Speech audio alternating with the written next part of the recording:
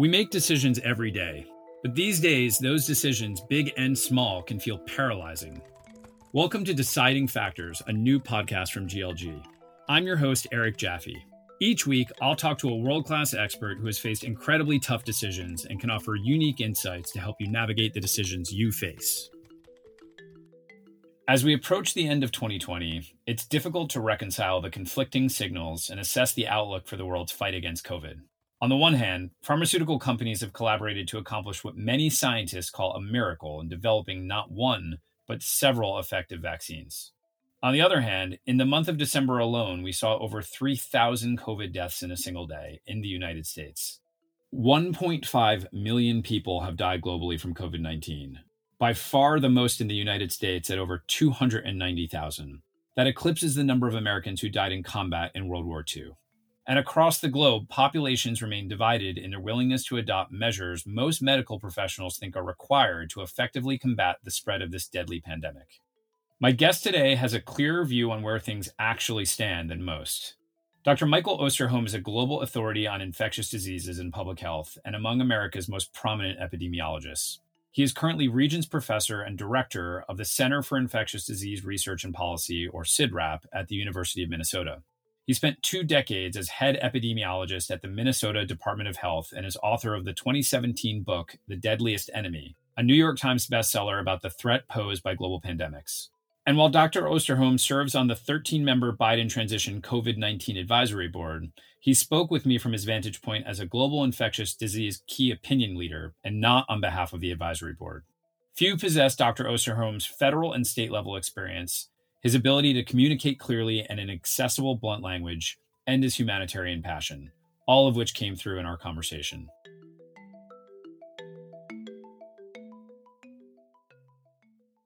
Dr. Osterholm, welcome to Deciding Factors. We're honored to have you on today. Well, thank you, Eric. It's an honor to be with you. Can you help us contextualize where we are? On the one hand, it seems like it's never been more dire. On the other hand, we do seem to have some glimmers of hope. Let me just start out by saying these are the best of times and the worst of times. The vaccine's clearly on the horizon. I will add some context to that. But as you pointed out, this is really the most dangerous time I believe we've been in terms of public health since 1918 and swine flu pandemic that occurred then.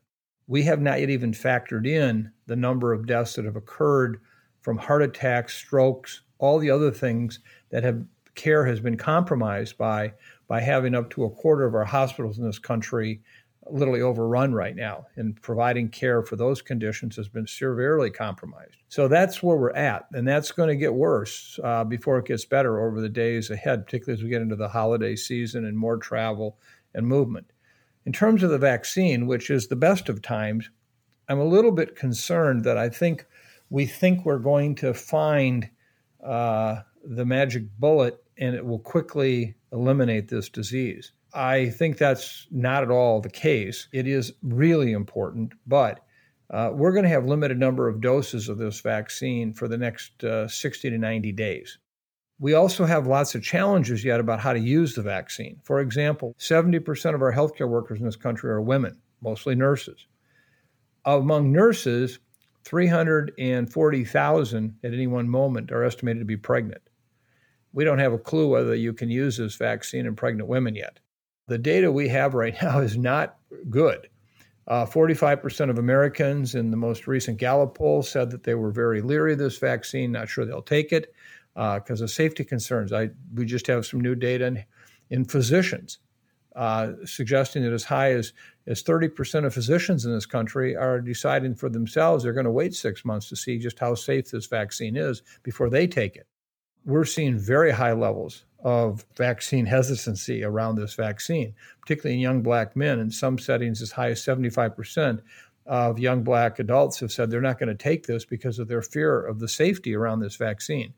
So I think, what has happened with Operation Warp Speed and vaccine development in general has been absolutely remarkable. And we spent $9 billion to do that. The last mile of getting vaccine to where it needs to be is still a challenge because of the way that these vaccines have to be handled, particularly the Pfizer vaccine being kept at minus 94 degrees Fahrenheit, et cetera. But my biggest fear right now is the future of this pandemic rides on the last inch. The last inch is that needle into the arm. And if we don't see vaccine uptake beyond what I just described, this pandemic is going to continue well in through next year and in a sizable way. So the vaccine is surely a critical, necessary component to really addressing this pandemic. But right now, I'm not sure what impact it's going to have. Are you skeptical of the vaccine? Do you think vaccine skepticism is warranted?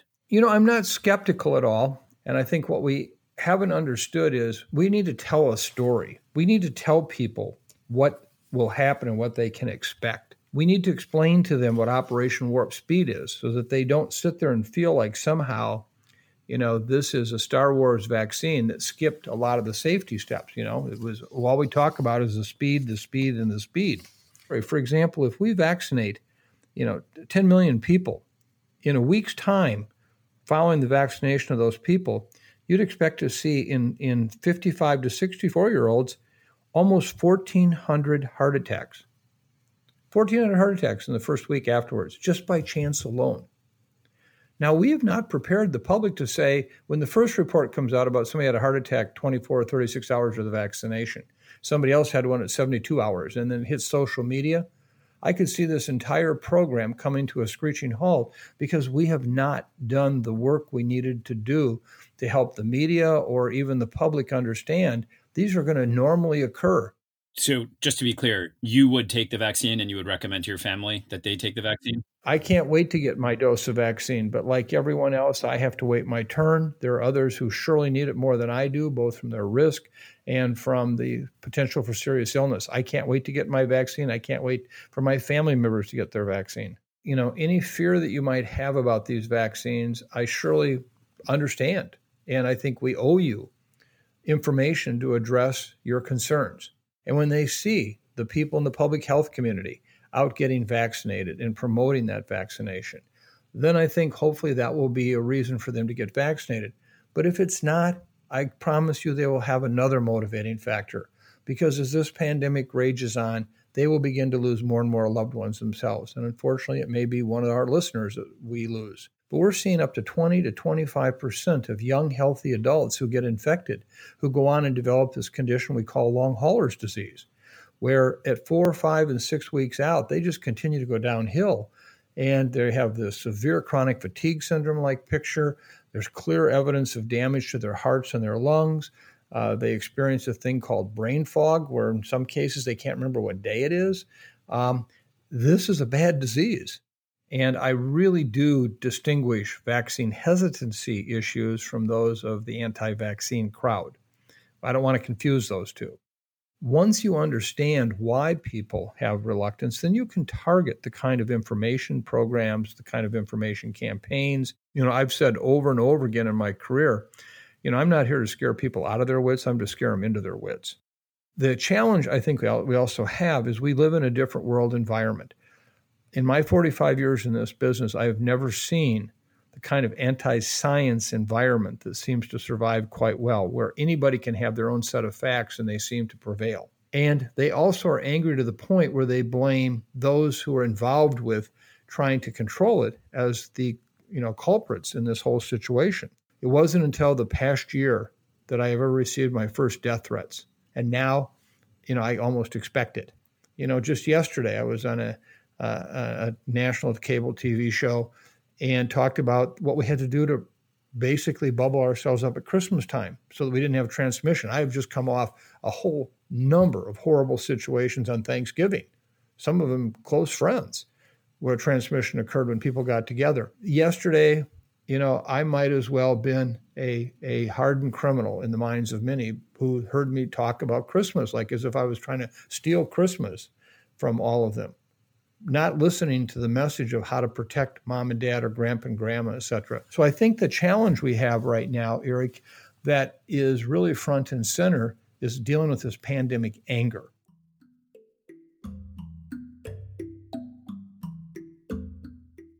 Where does the anger come from? And what can we do to try to get through to those people?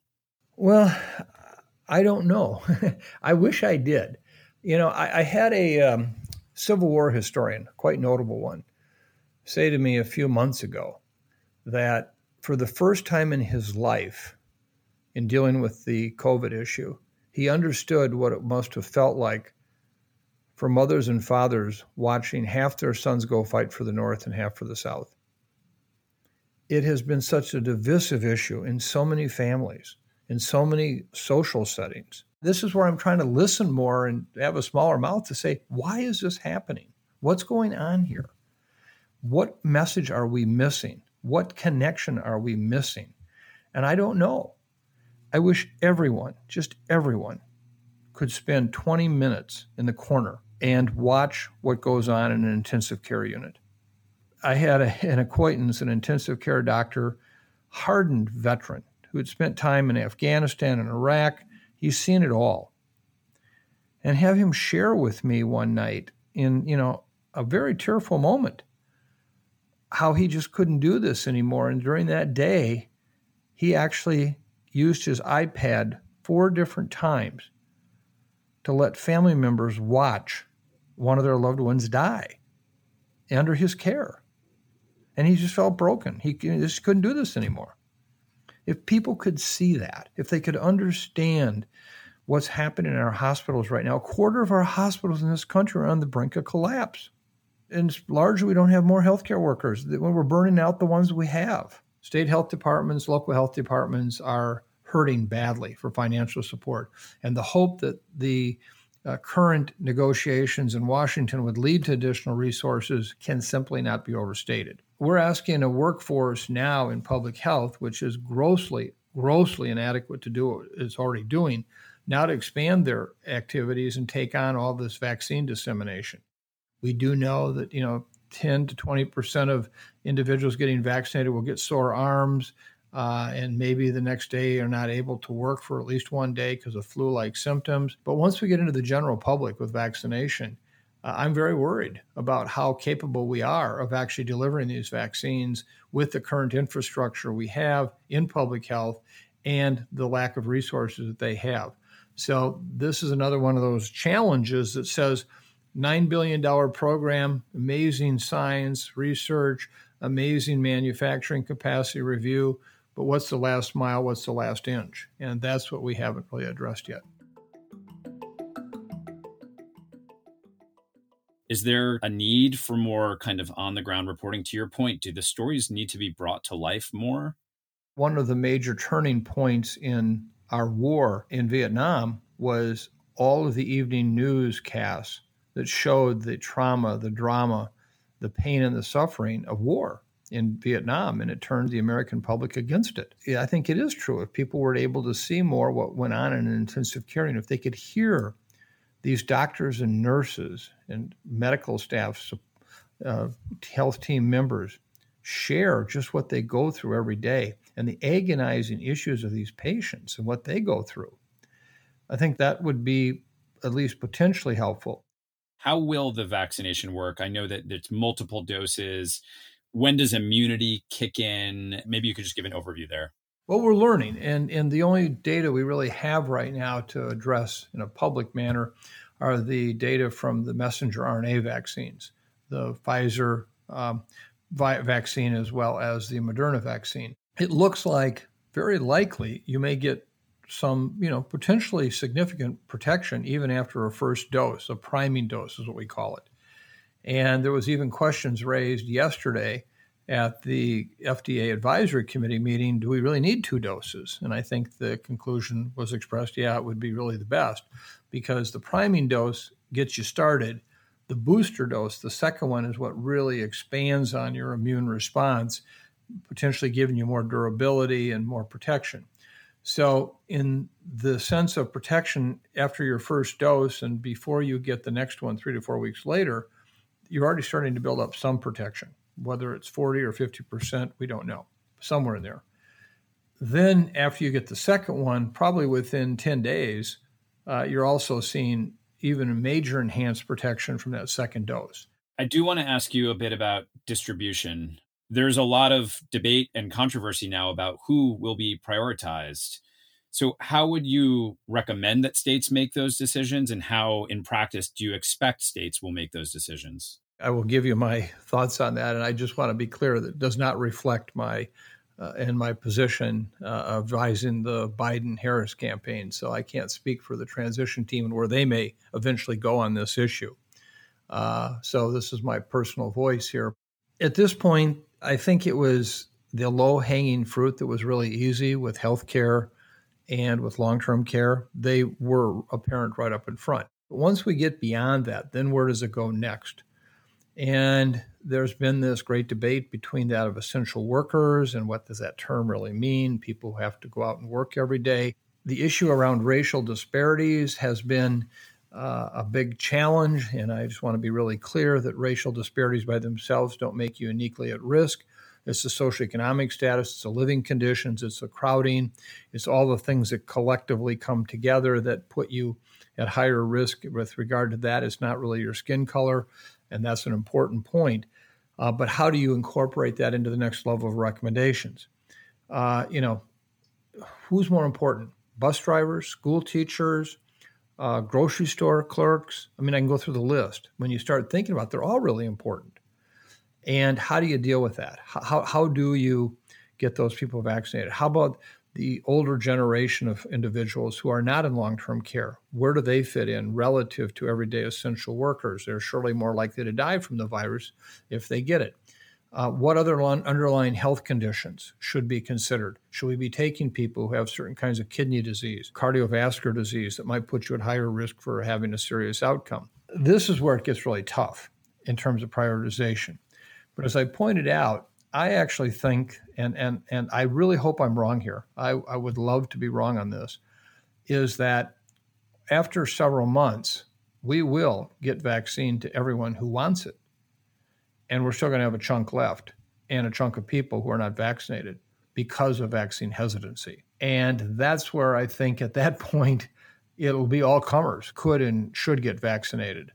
And I don't think we'll get them. Do you anticipate that scenario you described where sort of everyone who wants a vaccine has gotten it? Is that by the end of Q1, by the end of Q2? Like, what's the time frame? Yeah, I think it'll probably be in Q2. And part of that is dependent on how fast the vaccines arrive. But, if we don't get that high number protected, then we'll see transmission going on just inside the United States. Even if we get a very high percentage of individuals vaccinated, we're going to see spillover from the rest of the world. Because one of the tragedies that's unfolding before us right now is many low and middle income countries are not in line soon to get vaccine. We live in a global society, and as much as we may try to quote unquote quarantine ourselves off from the rest of the world, we can't. And so it's in our best interest to make sure the world gets vaccinated. I'd like to think we'd do it for altruistic reasons. We should, but we need to do it clearly from a public health standpoint and a strategic reason so that we don't continue to see the virus, in a sense, seep into the United States from other hotspots around the world that will continue if vaccine doesn't exist.